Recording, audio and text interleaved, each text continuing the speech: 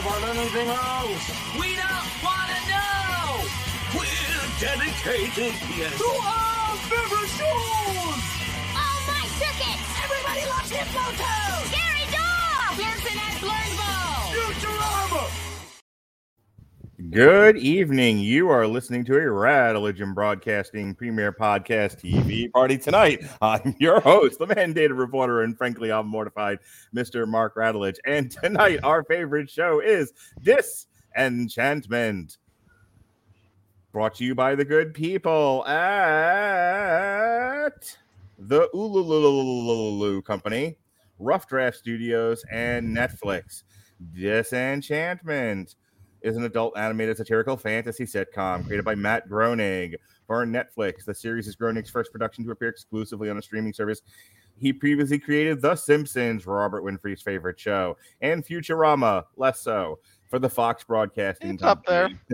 Set in the medieval fantasy kingdom of Dreamland. This series follows the story of Bean, a rebellious alcoholic princess, her naive elf companion Elfo, not to be confused with Levo, or the other elves with O's at the end of their name, and her destructive personal demon Lucy in the sky with diamonds.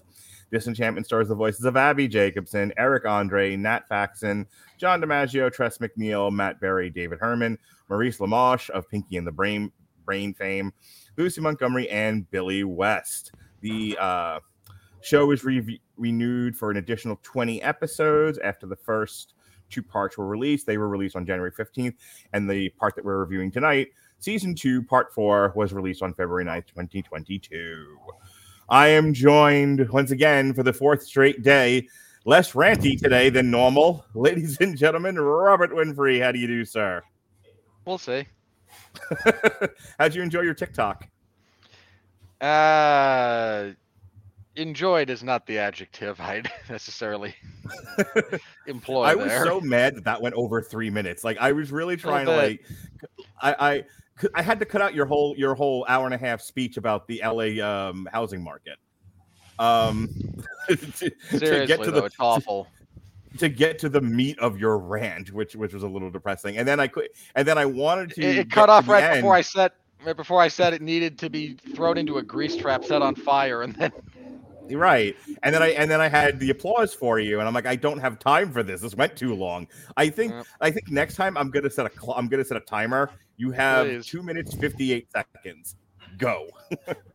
Duly noted. And speaking of a man who doesn't need 3 minutes, he can go all night long. Ladies and gentlemen, from our Canadian office, it's David Wright. How do you do, sir? I'm doing good, thanks. Why is it always the men in my life that make those comments? Listen, it's a dog-eat-dog world, and we're all wearing milk-bone underwear. Because that's just how Mark thinks. I am all about the big love, David. I love you. I love Robert. I love everybody. Big love coming right to you from Orange Cassidy. All right. Let's get into Disenchantment. When we left season 2, part 3, Bean was in hell. Dagmar was doing some sort of evilness down there with her. Lucy was dead, and Elfo, I guess, was held hostage by the Trogs. He was kidnapped by orcs. Ogres. Close enough. Ogres. Sorry, starts with O. Orcs, ogres. That's whatever. only mildly racist. Species of thank you. It's more appropriate in that setting than specious, but. So, Robert, let's just kind of talk about what we were talking about off air, which is how the show has found itself neatly into a nice pattern, which lends itself to continue for as long as I want to keep doing this or for as long as people are watching. But it definitely is a recognizable pattern of they have to clean up the previous season. Then they start a new mystery. It builds and builds and builds and builds. Everything goes to pieces at the very end, and we are left on a cliffhanger. So in terms of just resolving the season, the part 2, season 3, no, season 2, part 3. It's technically part 1 of season 2. It's part 3 overall. It's listed as part 3 on the wiki, and this is part 4 that we're talking about. So cleaning up the season 3 arc, what did you think of the first few episodes? The first couple of episodes of this part, I laughed. Like this was some of the funniest stuff I think they've produced. Mm-hmm. Everything with Bean in hell, I thought was kind of a hit. Lucy in heaven was every bit as hilarious as you hoped it would be. That Lucy in heaven and Zog's sort of personal journey might have been my favorite part of this entire season. But we can just focus on Lucy in heaven right now. Yeah, because Zog was. Yeah, Zog came a little bit later. They kind of did Lucy, Elfo, episode and Bean. 3. Episode 3 is where we get to Zog and the cabinet of Dr. Chaz. But love as hell, we get to meet some variation on the devil. Dagmar is trying to complete a pact. We get a little bit of more information about this. Dagmar is trying to complete a pact she made with the devil, wherein she promised that the Queen of Dreamland would be his bride. And it's convenient enough that she currently has a daughter who she did see promoted to the Queen of Dreamland recently. So she's trying to marry her daughter off to the devil instead of herself. That gets foiled at the last second because, of course. Lucy being stuck in heaven, I think, is the comedic highlight for me. As he's trying to get back to hell because he wants to save Bean, but you've been good, and just his interactions with God are some of the best. And Jerry's there, and Jerry's such a wonderful non sequitur. Yeah, I really like. So Jerry up to this point, David, has been just a goon, but then in this part of the season, they gave him a very sweet, naive, but again, sweet and enjoyable and character that you kind of want to root for. And there are a couple of times throughout the season where Jerry really sticks up for himself and has his own bit of Jerry-ish comedy, which I really, really enjoyed. What did you think? Yeah, it's sort of the journey of Jerry is, I think this is we've sort of seen what Jerry always was he's a very simple person, but not a bad person. It was just in the first season, or I think it would be second part, where we're introduced to him. We just see him with Bean's aunt and uncle and just how they treat him, how they always put him down and basically get him to do their dirty work. And it's only when Bean actually treats him as a person and befriends him that, we sort of see him, have someone else to latch on to. And I think for someone in his position who has had sort of that rough life with Bean's aunt and uncle, to actually get a genuine friend, even though Bean's Becky and Cloyd. Becky and Cloyd, that was it.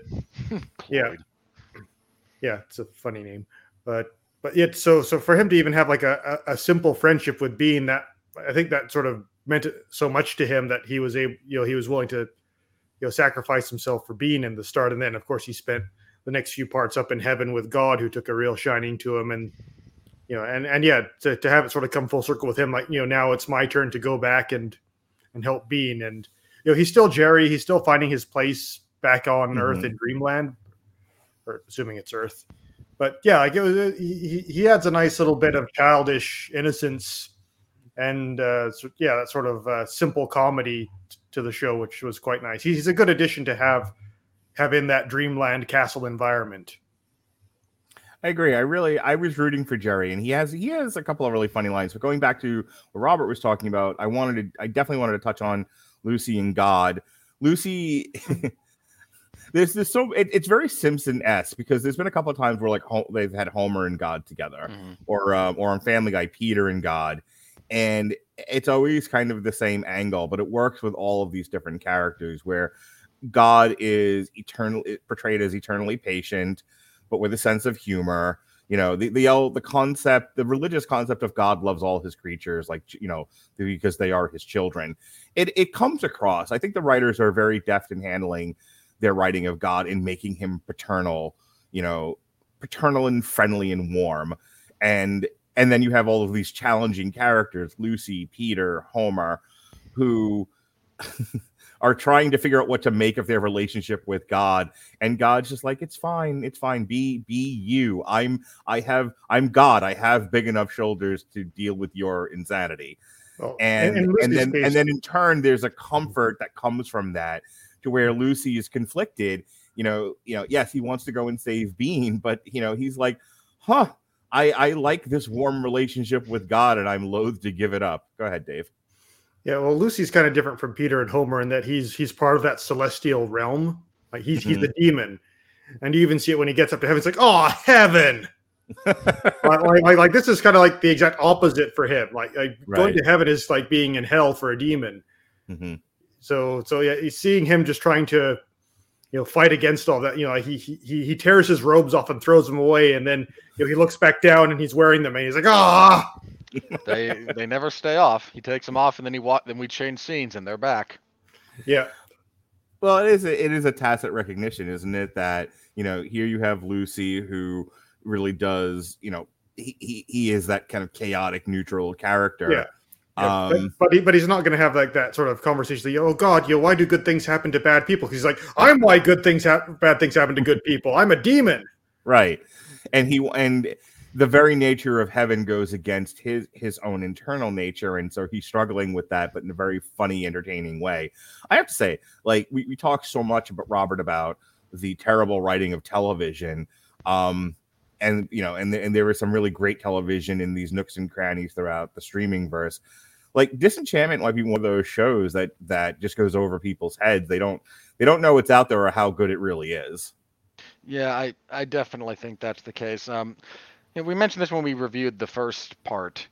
Anyone expecting the second coming of The Simpsons was really barking up the wrong tree. Mm-hmm. This is most certainly not that, and I don't mean that as an insult.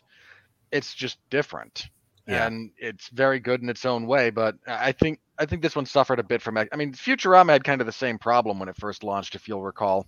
Mm-hmm. There were a lot of people who were very excited about it, but when it wasn't exactly what they thought it was going to be, they struggled with it. And then eventually people figured out what, the tone of the show and whatnot, but I think Disenchantment might have had a similar problem initially. Oh, it absolutely had a similar problem. Look, The Simpsons was wildly relatable and very funny, especially once they figured out that Bart's not the funny one, Homer is. But The Simpsons resonates because the American family sitcom is as American as Nancy Reagan and apple pie. And it's something, I mean, we were all, except for Robert, who was born in a pod in a Cabbage Patch in a van down by the river. Was oddly specific. Any more of those you want to throw out there? Nope. I've plumb run out for the time being, but if I think of more, I'll add them later. No, we all grew up in families. We all have parents. We all have siblings of some variety. We all, whether you grew up in an urban, in an agricultural or a suburban environment, we all had a place that we grew up, and that's what's portrayed in the family sitcom, and that's what The Simpsons was sending up. Futurama was making fun of science fiction, to one degree or another, and then this one was making fun of the fantasy. And you're not going to get the same level of relatable humor, I think, out of something it's very much a specific satire, like Disenchantment. Same thing with Futurama that you're going to get with The Simpsons. So I wanted to address that just because you said that people struggled with this, and The Simpsons may have and Futurama may have given up on it, before they really gave it a good chance, but I think that's why. I'm going a little long here, but I think that's it. It's like everyone just wanted another Simpsons. I'm like, but this isn't The Simpsons. It was never going to be. Yeah, that's entirely correct. So I get a kick out of those. I mean, our second episode is we finally get the backstory of Elfo, and that he is half elf and half ogre, and we get some decently amusing stuff with his father. We find out. Oh, stuff with the father and his ogre mom is hilarious. Yeah, that's some pretty good stuff. We find out he's got a half brother. He gets to meet his mom. He monkeys around with his new family. The Ogre Society gets overthrown. It turns out that gnomes are actually the most bloodthirsty and vicious fantasy race that we have. Oh, the gnome war, that was priceless. That was funny, man. That was good stuff. Yeah, they had some good fun with that. And then at the end of that one, he's reunited because when they get out of hell, Lucy, Bean, and Jerry have to take a separate elevator because they destroyed their one from Dreamland. So they come up in Steamland, where Alva hems and haws for a bit, and then they steal another airship. They grab Elfo, and then as they're coming back into Dreamland, their airship is shot down again because, of course, it is. David, anything else about the Elfo stuff before we move into the middle part? We got to talk about Zog. So yeah, I just want to make sure that you had nothing else about the Elfo or the Lucy stuff. Yeah, it was good that they answered that question because they've sort of been hinting a bit about Elfo's origins being a bit non-typical for an elf in previous seasons. I don't really think it sort of really added much to the story. It just sort of answered the question, Yeah. which was fine. But yeah, it was good. Like we were due for a payoff on that. Yeah. Like one criticism I will give the show is it is like the reveals as far as like the big main storyline move at a pace that would make a snail say, "Come on, hurry it up." Yeah, not for nothing, but like as much as I enjoy Levo and the king of the elves talking about, you know, the very thing. The very thing. As much as I enjoy every time he says it, I get a little chill. Like, ooh, he said the thing. Like, all right, can we talk about the very thing now? Can we please reveal what the very thing is? Yeah, it's been basically 4 seasons. Like, give us some answers here. I did get kind of a kick out of them playing off of that a little bit. Like, there were a few bits in the of this season where the writers are clearly addressing criticism, and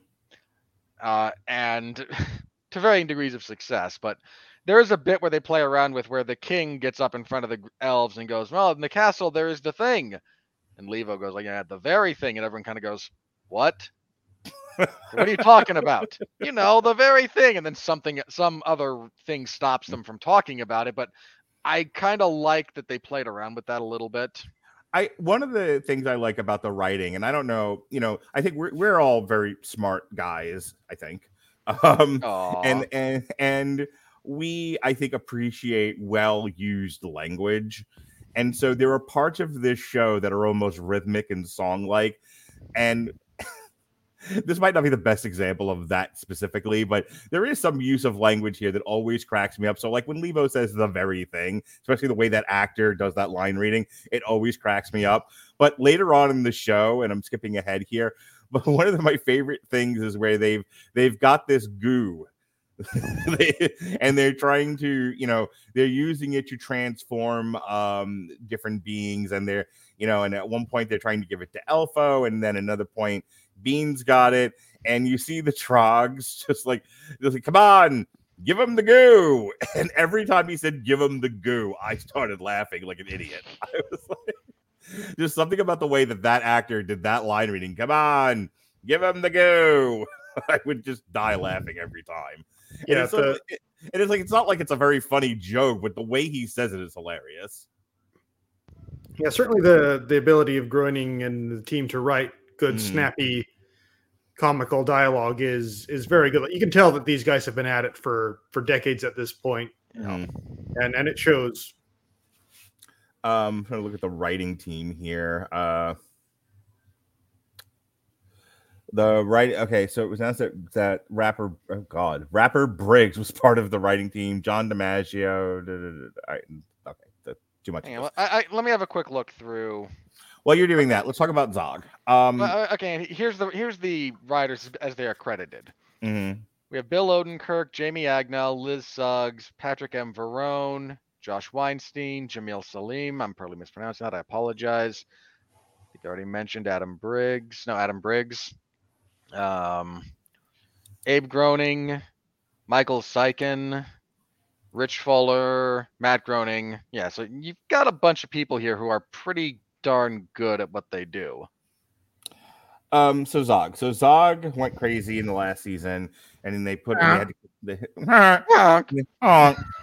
to TikTok, and they had to commit him to an insane asylum, and they spend an episode or two dealing with that.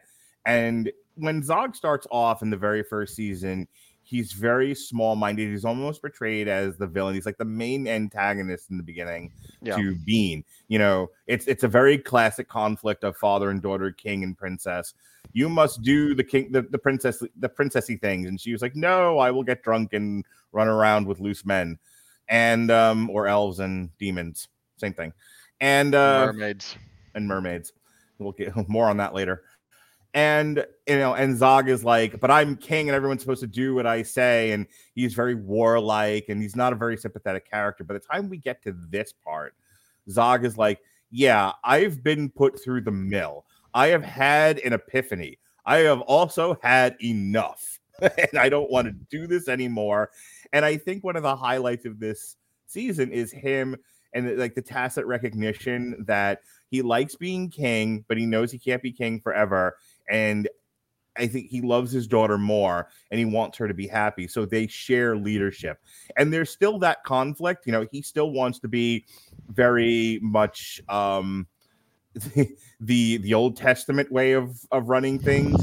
And then there's Bean, who's very New Testament, and they are in conflict, but it's sort of a friendly conflict of, well, I hear what you're saying, but tyranny. And she's like, yes, I hear tyranny, but what about progressivism? And they're just kind of sharing and they're mowing along. And it's actually very, it's totes adorbs, Robert Winfrey. It is totes adorbs. I can't tell you how much those are words you should never say. What, totes adorbs? You don't want me to say totes adorbs? That is correct. Those very words? The very words. Give him the goo! Give him the goo!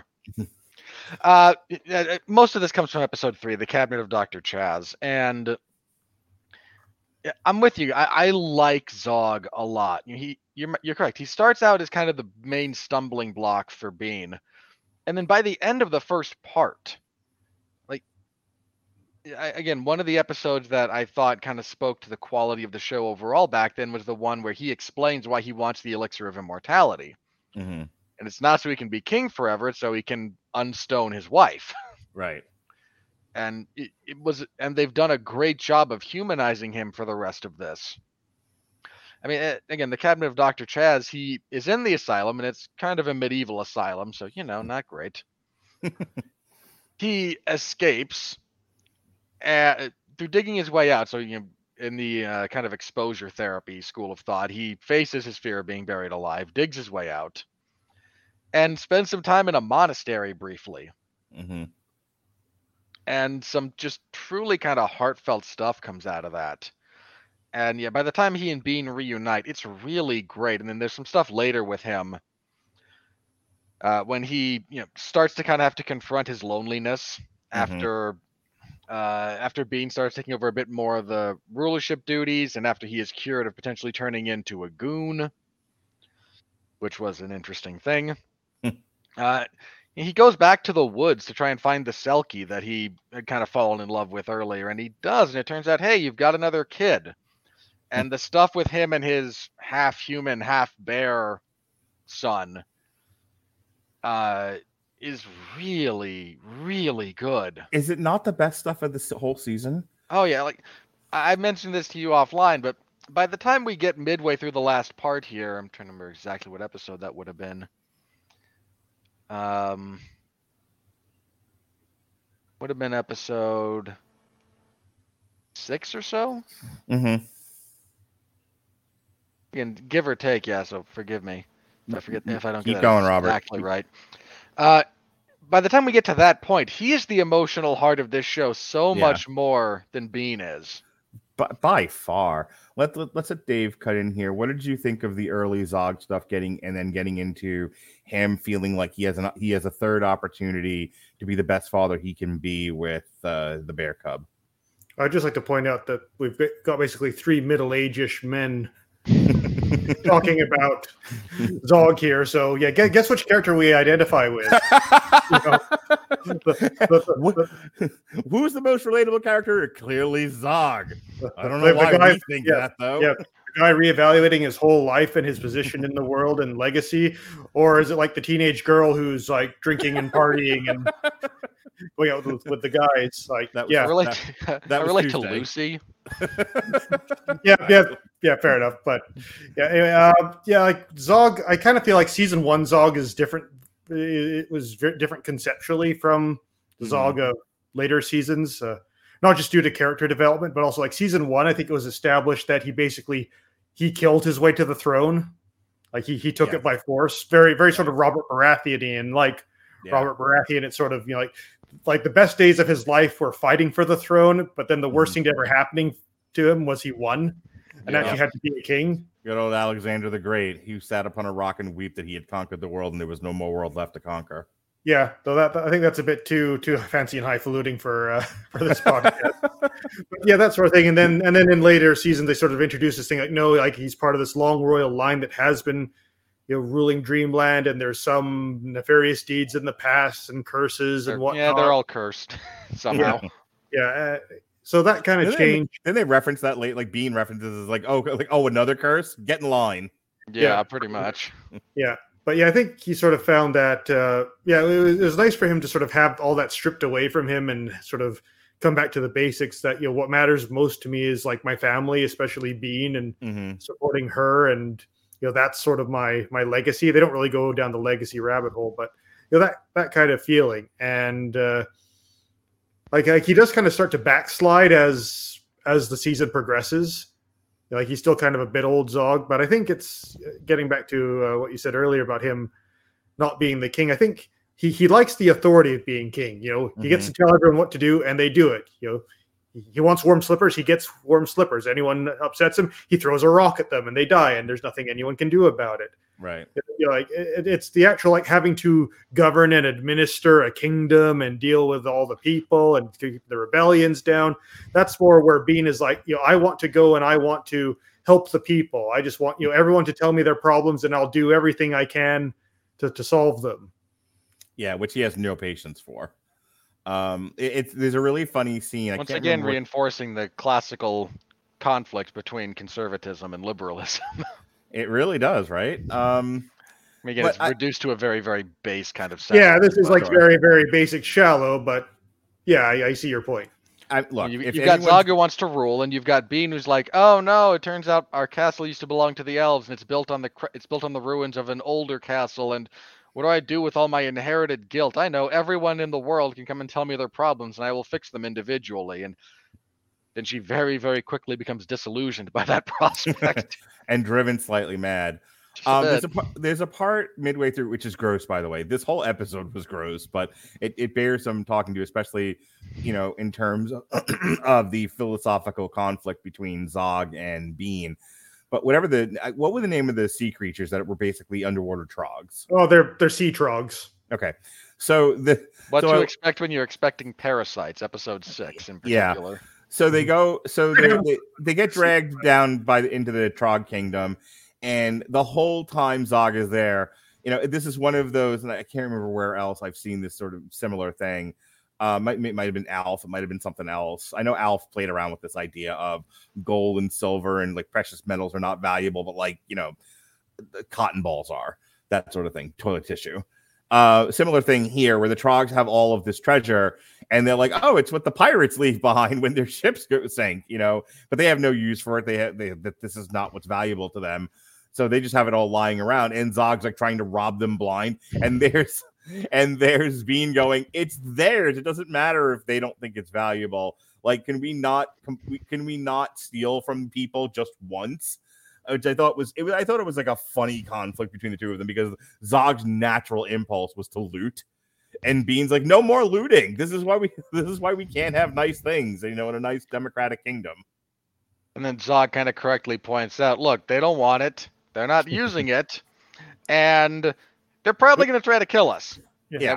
At which point Bean goes, no, we are going to be open to new cultures. And then it turns out, yeah, you're all just incubators for our babies. It is that not like I don't want to go off on a total tangent here, but is that not the conflict that happens among political societies? It's just like, we need to leave the culture, so we need to let the African women have their vaginas mutilated, or, and I'm just going to throw this out here, we don't, because that's brutal and awful.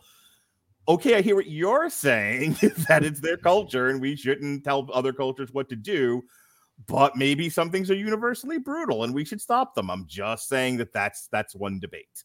And it's funny that this is the show that pinged for me, that idea. You know what I mean, Robert? Yeah, but it's a smartly written show, and it's one of the things that I deeply appreciate about the kind of deftness that this show handles this fundamental conflict with. There are times when both of them are right, and there are times when both of them are wrong. Is Zog being a bit greedy, and you kind of have to go, knock it the hell off? Sure. Right. is Bean overcompensating by going, no, I don't feel like I should judge your culture at all until you try to kill me? Yeah, like you're overcompensating. Stop that. Be a little bit more pragmatic. Mm-hmm. And somewhere in the middle, it all kind of works, and they might eventually get there. They might not. I mean, this is the same kind of conflict that Freckles, the puppet, starts pinging when he starts trying to break them apart as co-rulers of Dreamland. Mm-hmm. Yeah, I want to talk about Freckles in just a minute, but before we do, anything else about Zog and Bean and that whole thing, David, before I go into a plug, wink, wink, nudge, nudge, say no more? Not that I can really think of. I mean, I think overall it's quite well written. Mm-hmm. Okay. Well, when you have a product that's well written, I don't know if you know this or not, if you need a product that could use some better writing, you know what you should use there, David? Grammarly. You guessed correctly. For you listeners of TV Party Tonight, Grammarly is offering a free download of the Grammarly software. Grammarly's AI-powered products help people communicate more effectively. Grammarly helps you write mistake-free on Gmail, Facebook, Twitter, LinkedIn, and nearly anywhere else you write on the web. Grammarly corrects hundreds of grammar, punctuation, and spelling mistakes while also catching contextual errors, improving your vocabulary, and suggesting style improvements. To download Grammarly today, go to getgrammarly.com/W2M Network. Again, that's getgrammarly.com/W2M Network to download Grammarly for free. Yeah, can we talk about Freckles now? Because holy cow. I'm going to stick with you for a second, David, and then I'll go to Robert. But I don't think I fell asleep on the show. I'm pretty sure I was awake for the whole thing. I still couldn't figure out what the hell, other than the obvious of he was causing conflict within all the characters, and he was clearly gaslighting at times. I couldn't figure out what the end game for Freckles was, or ultimately what his goal was with all of this. Just that, or was he just causing random mischief? Yeah, I completely forgot if Freckles was established in the previous season. I remember Zog bonded with the puppet, but was there some part where he was? I believe he was. Yeah, he was. I believe he was sent by Becky and Cloyd at some point. Okay. Now he seems to have grown beyond his original programming by the time this part ends, but that was the original intent. Yeah, I think it was in part was to spur along the thing, like their ambitions. The very thing.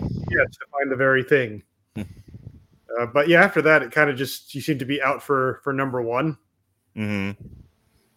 The part where he pays the elves to mess with whoever, and that whole exchange was funny. He was like, "Yeah, what is it? You ever play lead pipe or whatever?" What was it? It was something to do with like wooden boards or something. Yeah, I'm trying to. That was one. Just one of those really stupid things. They did it twice. They did it once with the board, and then they did it with the lead pipe. But they cut away from it before anyone could really use the pipe. Which is funny because the second time he actually convinces Derek and Jasper that they killed one of these poor saps, and now you have to go on the run. You'd think that like hitting a sentient, not sentient, but like a super intelligent bear about equal size to you with a board might not be the best idea. So Freckles was, I mean, in terms of like creating villains for them to deal with, and and everything else, I thought Freckles was sufficiently evil, and he does some really, really fun things. He's a funny character. I just couldn't figure out like what the point of any of it was, other than we need more hurdles here. There's a real lack of direction when it comes to Freckles. That's a real problem. I mean, you get some decent material out of him, but you're correct. That's mostly directionless. Okay, I thought I missed something. Excuse me. I thought I missed something there. So other stuff that happens, Robert. I'll turn it over to you. What else do you want to talk about in terms of what happens on here? Because I'm kind of out of ideas. Let's take a quick look through this. Okay, there's a couple of things. Again, we went over Zog discovering he has another son, and him trying to get Derek and Jasper to bond a little bit. And again, that's all really good stuff. Oh my God, Derek! This might be my favorite Derek season. Like now that he's not like a whiny fop. And like he has a couple of really funny lines on the pirate ship. Like when we first see him and Una together, and she says she's criticizing him about something, and he's like, "No, I have scurvy." I laughed hard at that. That one got me. You've been on a pirate ship for 3.5 minutes, but sure, you've got scurvy. Yeah, that was good. The bits where the episode it's Spy versus Spy versus Spy, where Elfo is recruited to first spy on the elves by the humans, then to spy on the humans for the elves, and then to spy on the Trogs. Yeah, spy on the Trogs for the elves, and then spy on the humans for the Trogs, because he keeps getting caught really quickly every time he tries to. And is immediately then recruited to be a double agent. So yeah. Like by the time the Trogs, he's like, "Look, just so you guys know, like I've failed every time." Yeah, you get some pretty decent comedy out of that. You get the revelation that the elves and the Trogs are the same species. Trogs are what happens when the elves drink the goo and they are not worthy. Right. That does bring up Elfo this season, because Elfo always gets kind of the short end of the stick. He's always picked on by Lucy. He's just sort of eternally friend zoned by Bean, except for Mop Girl. Yeah, he's just always kind of the character that gets picked on. He's like Meg from Family Guy. Yeah, he gets a lot of abuse in a few of these episodes, but I liked how they paid it off. Like he's not just there to be the punching bag. Well, no, that's what I was gonna say. Like this season felt like finally he was standing up for himself. Yeah, he's still a very sex positive character, sex driven character, which I always find funny because he's just like the little short green dude. But he has a really couple of like funny like lines throughout this thing. And there's I think at one point like Bean's giving him a hug, and and he kind of like leans into it, and she's like, "All right, that's enough." When he has to try it, when he's the one who has to decide which is good Bean and which is evil Bean. Mm-hmm.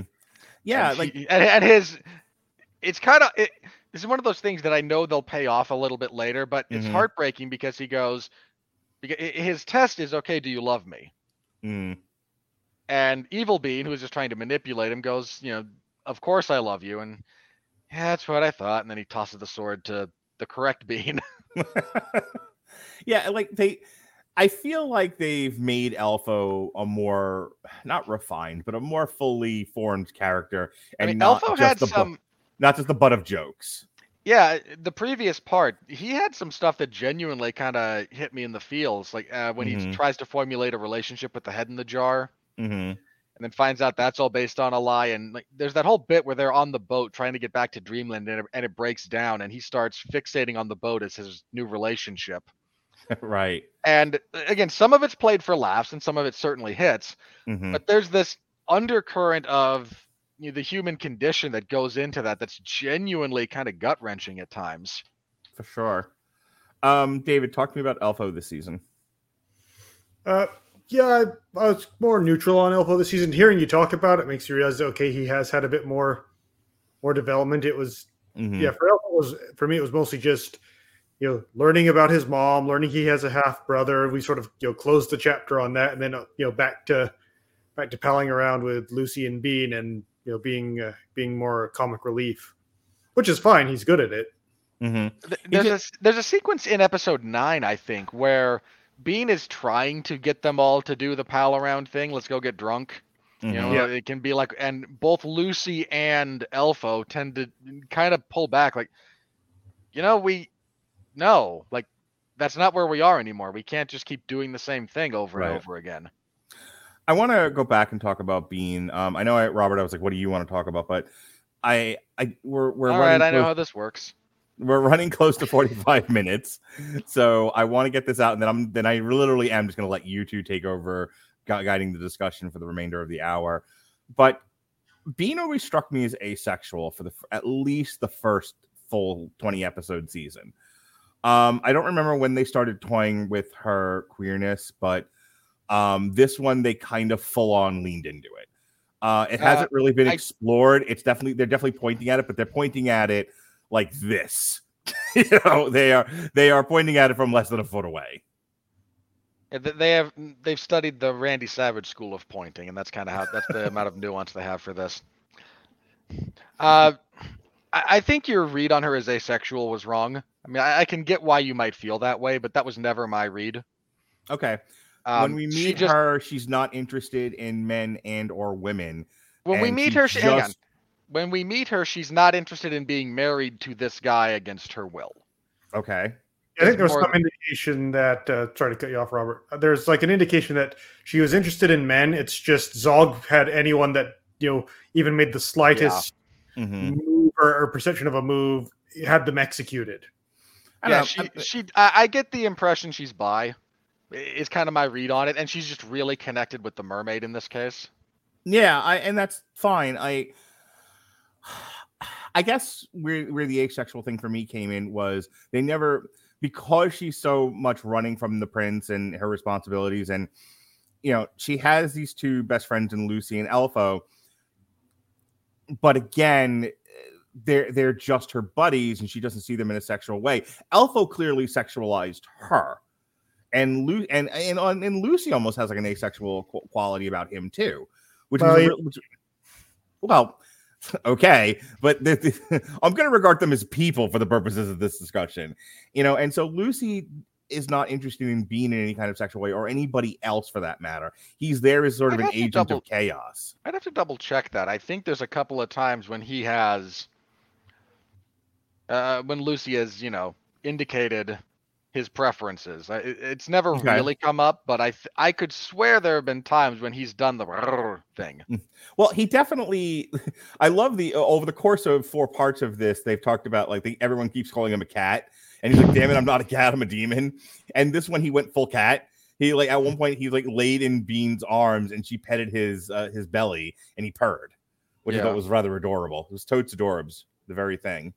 I mean, Lucy gets some good comedic mileage out of his head falling off because it was technically detached. And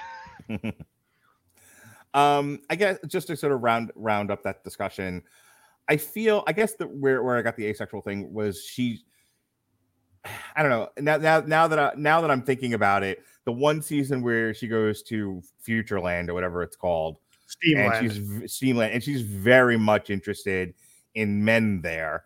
But adventure awaits and pushes her forward. So she never has any time to reflect on whatever love interest she might have or not have. And that seems to be a running theme here, is that she never really has any time to fall in love with anybody. She's running from one death trap to the next. I think it's kind of like the Elsa issue where like everyone's like, oh, Elsa, the first Disney LGBT princess. Right. Yeah, and it's just like, I mean, maybe, but it's like, well, the thing, they're like, why did she have time to fall in love with anybody? She was turning everyone to ice. Yeah, it was like, well, why didn't they give her like a female love interest? Like, well, because her arc in that movie was not about finding love; it was about coming to terms with her mutant snow powers. Yeah, right, right. It was learning to maybe in Frozen 2 or Frozen 3, we can work on that. Right. Yeah. The same thing with Captain America and why they didn't have him go gay for Bucky. It's like, he was busy fighting the Second World War.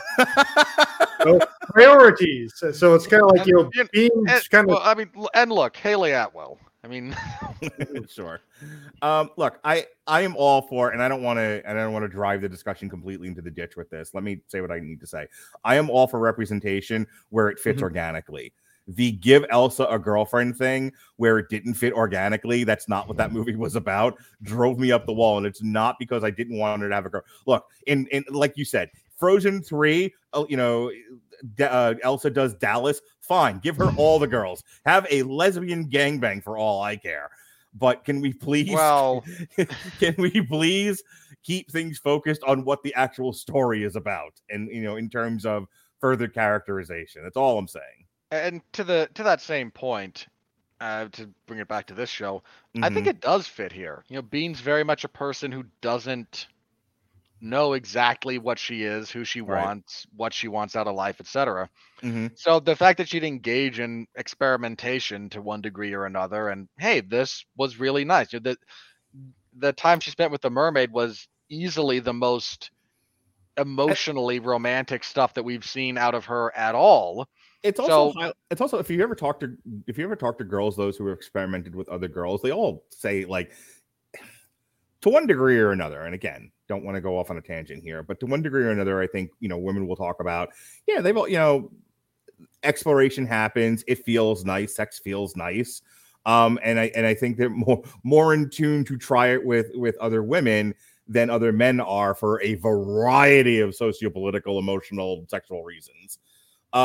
So again, being being kissed by a mermaid and her just rolling with it worked for me, and not because I was like, turned on by it, but it made sense characterization wise. Yeah, and again, I'm with you. As long as it fits, knock yourself out, man. You and I are on the same page when it comes to my issue with representation is always when it feels checklisty. Yeah. Like, okay, we must have here's a check, here's a check, here's a check. The token black guy, the token gay, make sure that Zach Braff says something about black people that's nice and cheaper by the dozen, that sort of thing. Yeah, sure.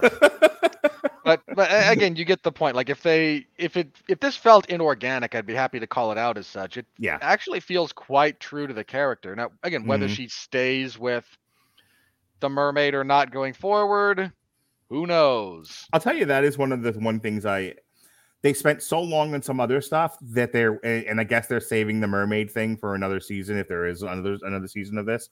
But I wish we had gotten more exploration of her and the mermaid this season. But again, it's hard to know. Like be patient. It's coming. The dragons are coming. It's fine. Okay, but you hinted at this thing. You played with it a couple of times over the course of 10 episodes, and then I was left with sort of storyline blue balls, and I'm like, well, what if we don't get more of this? What if it's like The Glaze and it just ends and she went away with the mermaid and we don't know what happened? Well, then, at which point it's just whatever you think happened. Okay. Well, me and you will then write some slash fiction. It'll be fine. Robert, I would never, ever co-write with you that kind of material. I understand. I cut you off. We're starting to run on time here. So what else do you want to talk about? Then Dave, what do you want to talk about? I think the last thing would just be the end of this particular part when Bean drinks the goo. She got the goo. She did, in fact, get the goo. Was not given to her by Elfo. No. She gooed herself. And one of the things this winds up doing is the goo is supposed to help whoever is the fabled hero of the elves / trogs. I think the trog ruler, priest, whoever you want to call it, he said that you get what you deserve, or it gives you what you deserve. Something to that effect. And in Bean's case, this brings to life her evil side. And she winds up fighting herself in her dreams, trying to gain a better handle on her powers, which continue to develop a little bit. She eventually overcomes her evil self, but the head of her evil self winds up in the clutches of her mother, who is now the Queen of Hell. Yeah, in retrospect, that wasn't the best double cross idea. Really wasn't. Bean did not. Devious mother, maniacal mother. Yes, I'm going to wed her to the devil in my place so she can become Queen of Hell. That's not going to come back to bite anyone. I'm sure not. And we end again as somewhat predictable, as you guys have mentioned with these things. We end on a cliffhanger. In this particular instance, again, Bean is dragged back down with Dagmar to face Satan. Dagmar shoves Bean into the ocean, where she is picked up by the mermaid. Zog and what's his face? His three-eyed. Oddball. Zog and Oddfall go to Steamland to try and rescue Derek and Jasper, who have been sold to the circus by Freckles. Yeah, because puppets are evil. Well, that one is, at least. All as puppets are evil. Yes. Yeah, have we not watched horror movies? Come on now. I can't. Are you familiar with the works of Jerry Anderson? No. I'm just going with puppets are evil. Look, if any puppet ever even remotely comes to life, whether or not it's my psychosis or reality, I'm burning it. Robert's coming out swinging. There's no point in pulling your punches with those things, man. They're just evil. Okay, please move on. You find yourself in a narrative with that. Look, I've said this before. If you ever think you're in a world other than your own for whatever reason, stay away from Antarctica. Doesn't matter what the world is. You go there, bad things are going to happen. Look, I'm begging you. Please move on. Oh, you don't think my discussion of this is totes adorbs? No, you're spreading. So we end on this bit of a cliffhanger with Bean potentially going off with her girlfriend, Elfo and Lucy a little bit in limbo, and I forget exactly what they were doing, and it's kind of annoying me now because they had a really nice thing actually. Mm-hmm. There was something they were doing at the end, and it did kind of leave them in peril. I was like, were they not also in the circus, or that was just Derek and the bear? We've already done Elfo is kidnapped by the freak show. Yeah, Okay, I think it was just Derek and the bear. It might have been Freckles too. The carny might have double crossed him. So those three are there. Oddval and Zog are trying to rescue them. There was something else. Oddval's in the freak show. Zog was left behind because Oddval has eyes. Jasper's a bear, and the Derek's awkward enough. Yeah, Derek's awkward enough, and he's like half fish person. And so Zog in Steamland is something. Yeah. Well, we'll get to see Zog in Steamland. Oh, and we also discover that Jasper's mom is still alive. Yep. Yeah, that was the other thing. But yeah, I can't remember what Lucy and there was some other cliffhanger related to them. I just can't remember off the top of my head. I think they might have been kidnapped by Trogs. Trying to remember. It's entirely possible. At least one of them. Lucy might have wound up back in a bottle. Anyway, not very memorable that part. Right. Bean confronts her Dreamtime version of herself with the help of her friends. I'm looking at the wiki too, and it doesn't say specifically. That's why I'm struggling with it. Okay. Damn it. Maybe they didn't have time to give them a cliffhanger. Could have been. And then again, we get a post-credit scene where Dagmar is sitting on the throne beside Satan and has Bad Bean's severed head, and she gives the audience kind of a knowing, evil look. One of my favorite things about this season is Bean manipulating the devil like a girl does. It's but there was some fun to be had with the men in the room, in the writers' room, with that, and maybe even the women too. They're like, you know how awful women can be? Yeah, let's do that. Let's do Bean and the devil. Let's do it to the literal devil. Yeah. Well, I like the bit where after that's Dagmar and the devil come up the elevator, he just like hugs her and he whispers at you, he's like, "Help me get away from your mom." Not even the devil can stand you. Dagmar has really grown on me as a villain the longer this goes on. I think she's one of those characters that they're doing a great job of developing in the right way. Again, she's a villain. She's not here to be cheered. Right. But you still can give your villain 3 dimensions, and I think they've done a great job kind of slowly revealing more and more about her over the course of the show that we've got thus far. She's risen in my esteem quite a bit as far as your television villains go. She's not someone to be trifled with. She's not someone that's easily put off of her goals. She's very intelligent. Yep. And she's really mean to Bean. But mean in like the wicked stepmother, or like the stepmother from Tangled kind of a way. She is mean to Bean in the way that women are mean to each other. No, totally, and I love it. I'm there for it. Yeah, it's very well done. Dagmar has really grown on me. All right, David, I'm gonna give you last licks here. Anything else you want to talk about before we close out for the night? Yeah, well, they fleshed out a bit more that something in the past happened with basically all the magical races. Yep. Yeah, like there was some big war, elf, mermaid, gnome, human. Yeah. We don't know who started it, who finished it, who was good, who was bad, who was even on what side. Like Bean seems to have adopted that, humans just slaughtered the elves and took their land, seeing as Dreamland Castle is built on the elf castle ruins. Yeah, the immediate assumption of guilt. Another liberal thing. To lay it on thick too. But yeah, like we kind of know that, okay, we don't have the full picture here. We have a bit more of the picture, but we still don't know exactly what was going on here. So for me, a lot of it, I do kind of wish, like, we need that sort of, to put it in Attack on Titan terms, we need to get to the basement. You teased and teased and teased and teased, and yes, it's good to tease and do a slow reveal, but at some point you actually have to pay it off and like, oh, okay, this is what's going on, and wow, okay, this changes things. We are now in a new chapter of the show.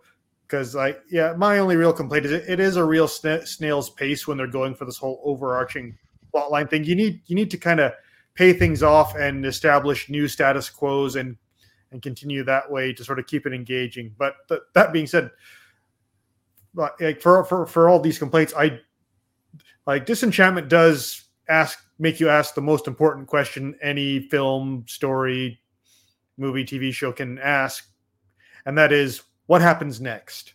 You want to see where does this go?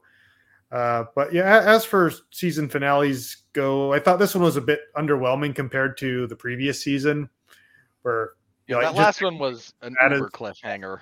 Yeah, whereas this one, it's like, okay, Bean's finally back with her mermaid girlfriend, and that's nice, good for them. And then, okay, Dagmar and Satan are running Dreamland now. It's like, okay, well, I mean, this happens all the time. This is the first time that Dreamland's been conquered. Granted, not by like the literal devil and Queen of Hell, but still, it's Becky and Cloyd were running it when everyone gets back, like because Zog's interred and then Bean is.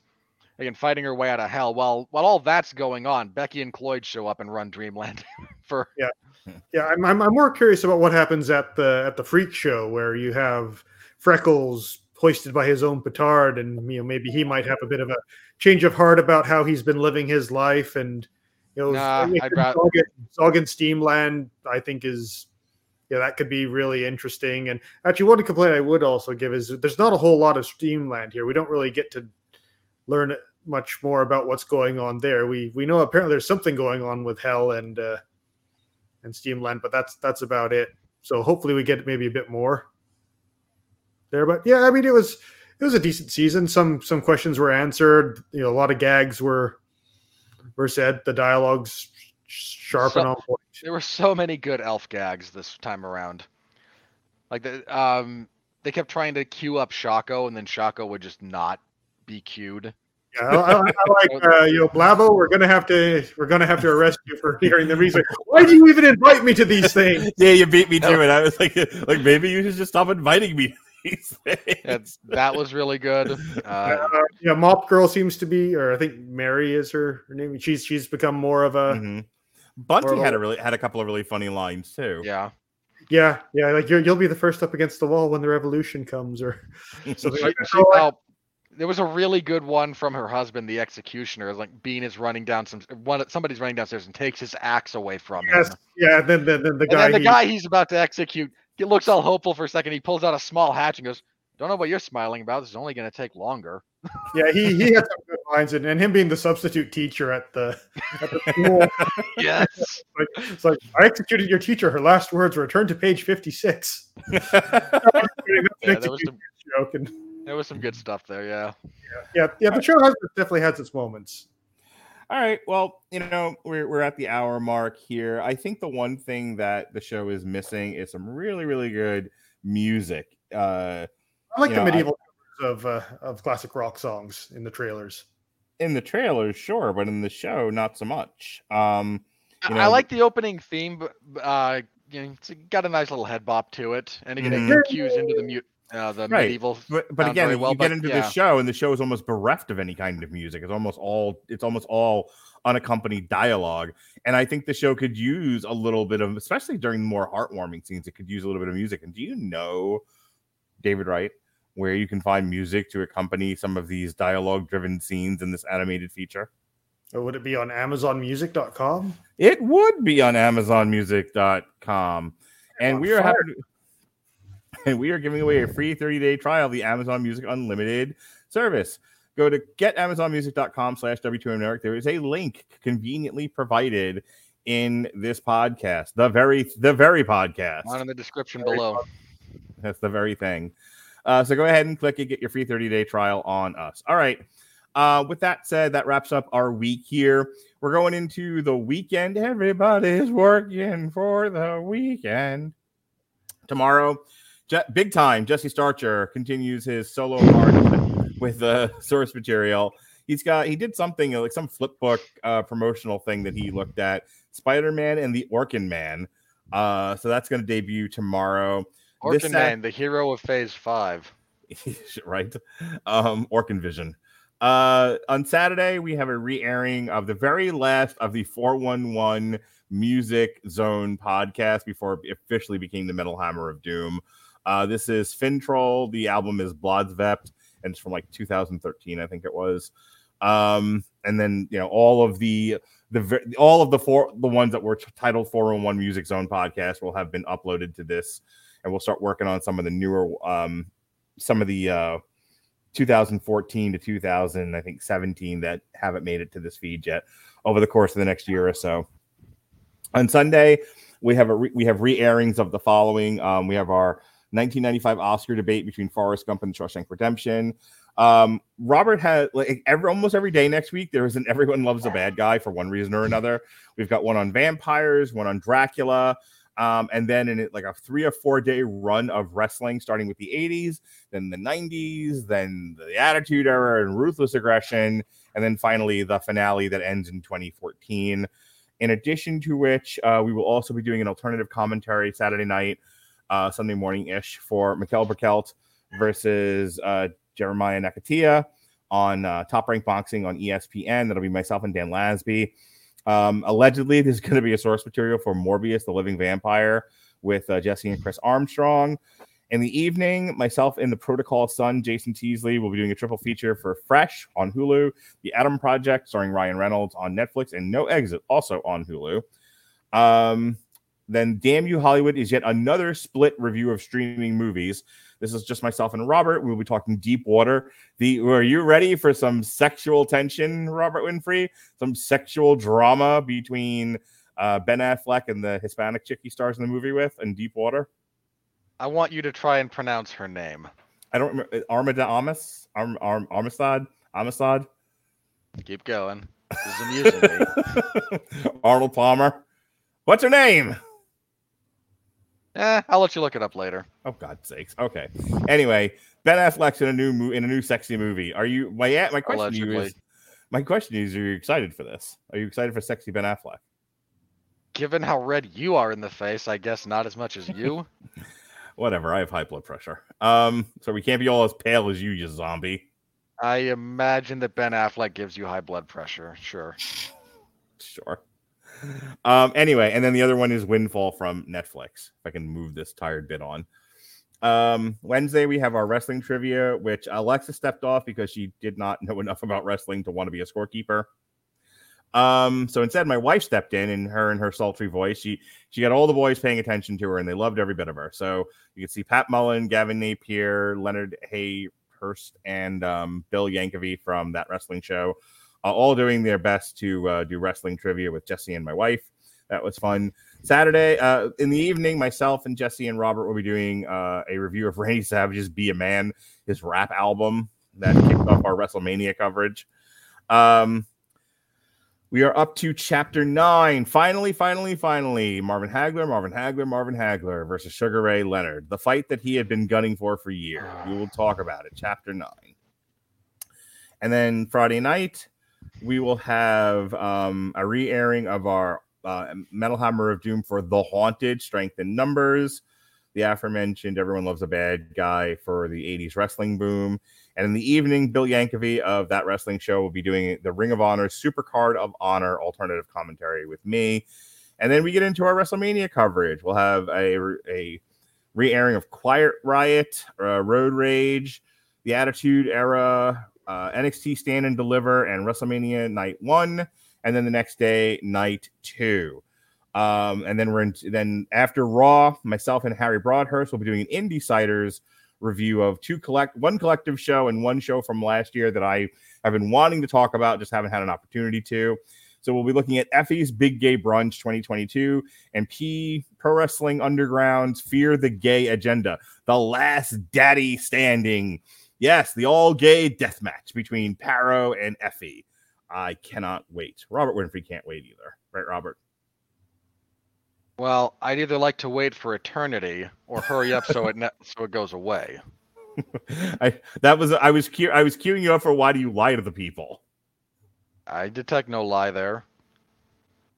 We have speaking of everything you just said is a show that we're doing, and I absolutely believe you are that enthusiastic about each and every one of them. I asked you if you were excited. That's what I never. Well, you asked, you didn't say. No. Robert Winfrey is totes excited for Effie's Big Gay Brunch 2022. Mark, please don't lie to the people. There we are. He said the very thing. Speaking of the very thing, we have a re-airing of the Angry Birds movie review that we did from a few years ago at a time where I was like, hey, I got to take my kid to go see another kids movie, so we have to review it. And Robert's like, how do I get off this crazy ride? There was that discussion, and then the Angry Birds provided exactly one moment of genuine levity. Because boy, did that eagle just take forever peeing into that pool. He certainly did, Ollie. And then I'll stop the plugs here. We will be our next DMU Hollywood that actually focuses on a movie that was in a theater, Morbius, which apparently the critics are currently hating. So there you are. Look, there you are, everyone is going to hate that. Mm-hmm.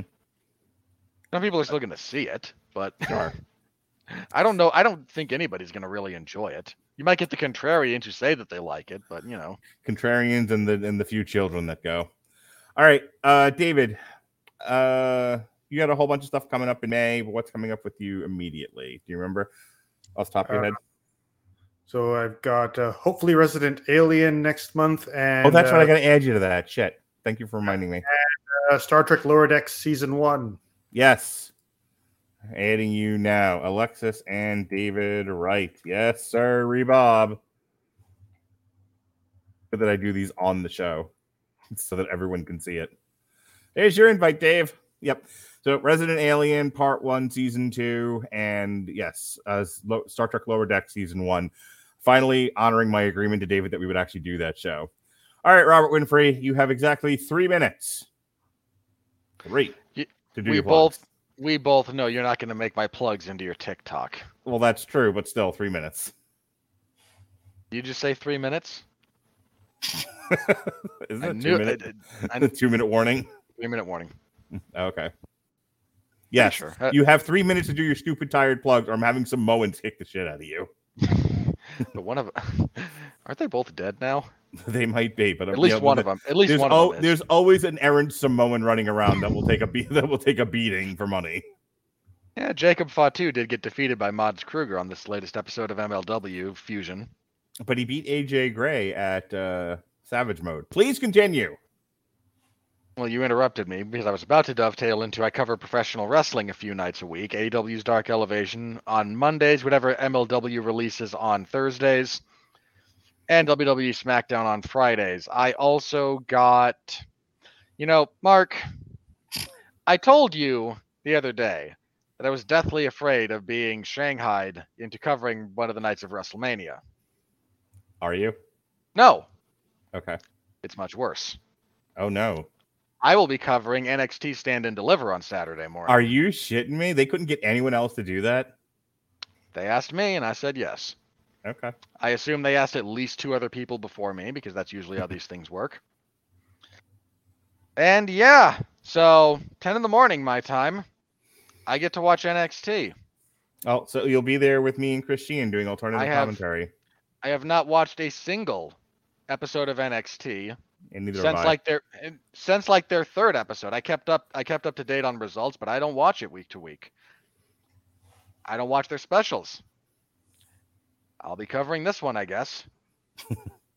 So tune in to read me dumping all over Dolph Ziggler and everything he does, because that's one of the things I do. Yeah, when did Dolph Ziggler beat fucking Braun Breakerface for the title? Oh, a few weeks ago. I think he pinned Ciampa technically in a triple threat match. Oh my goodness. Okay.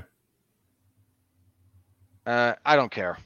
Yeah, neither do I really don't. So I'll be.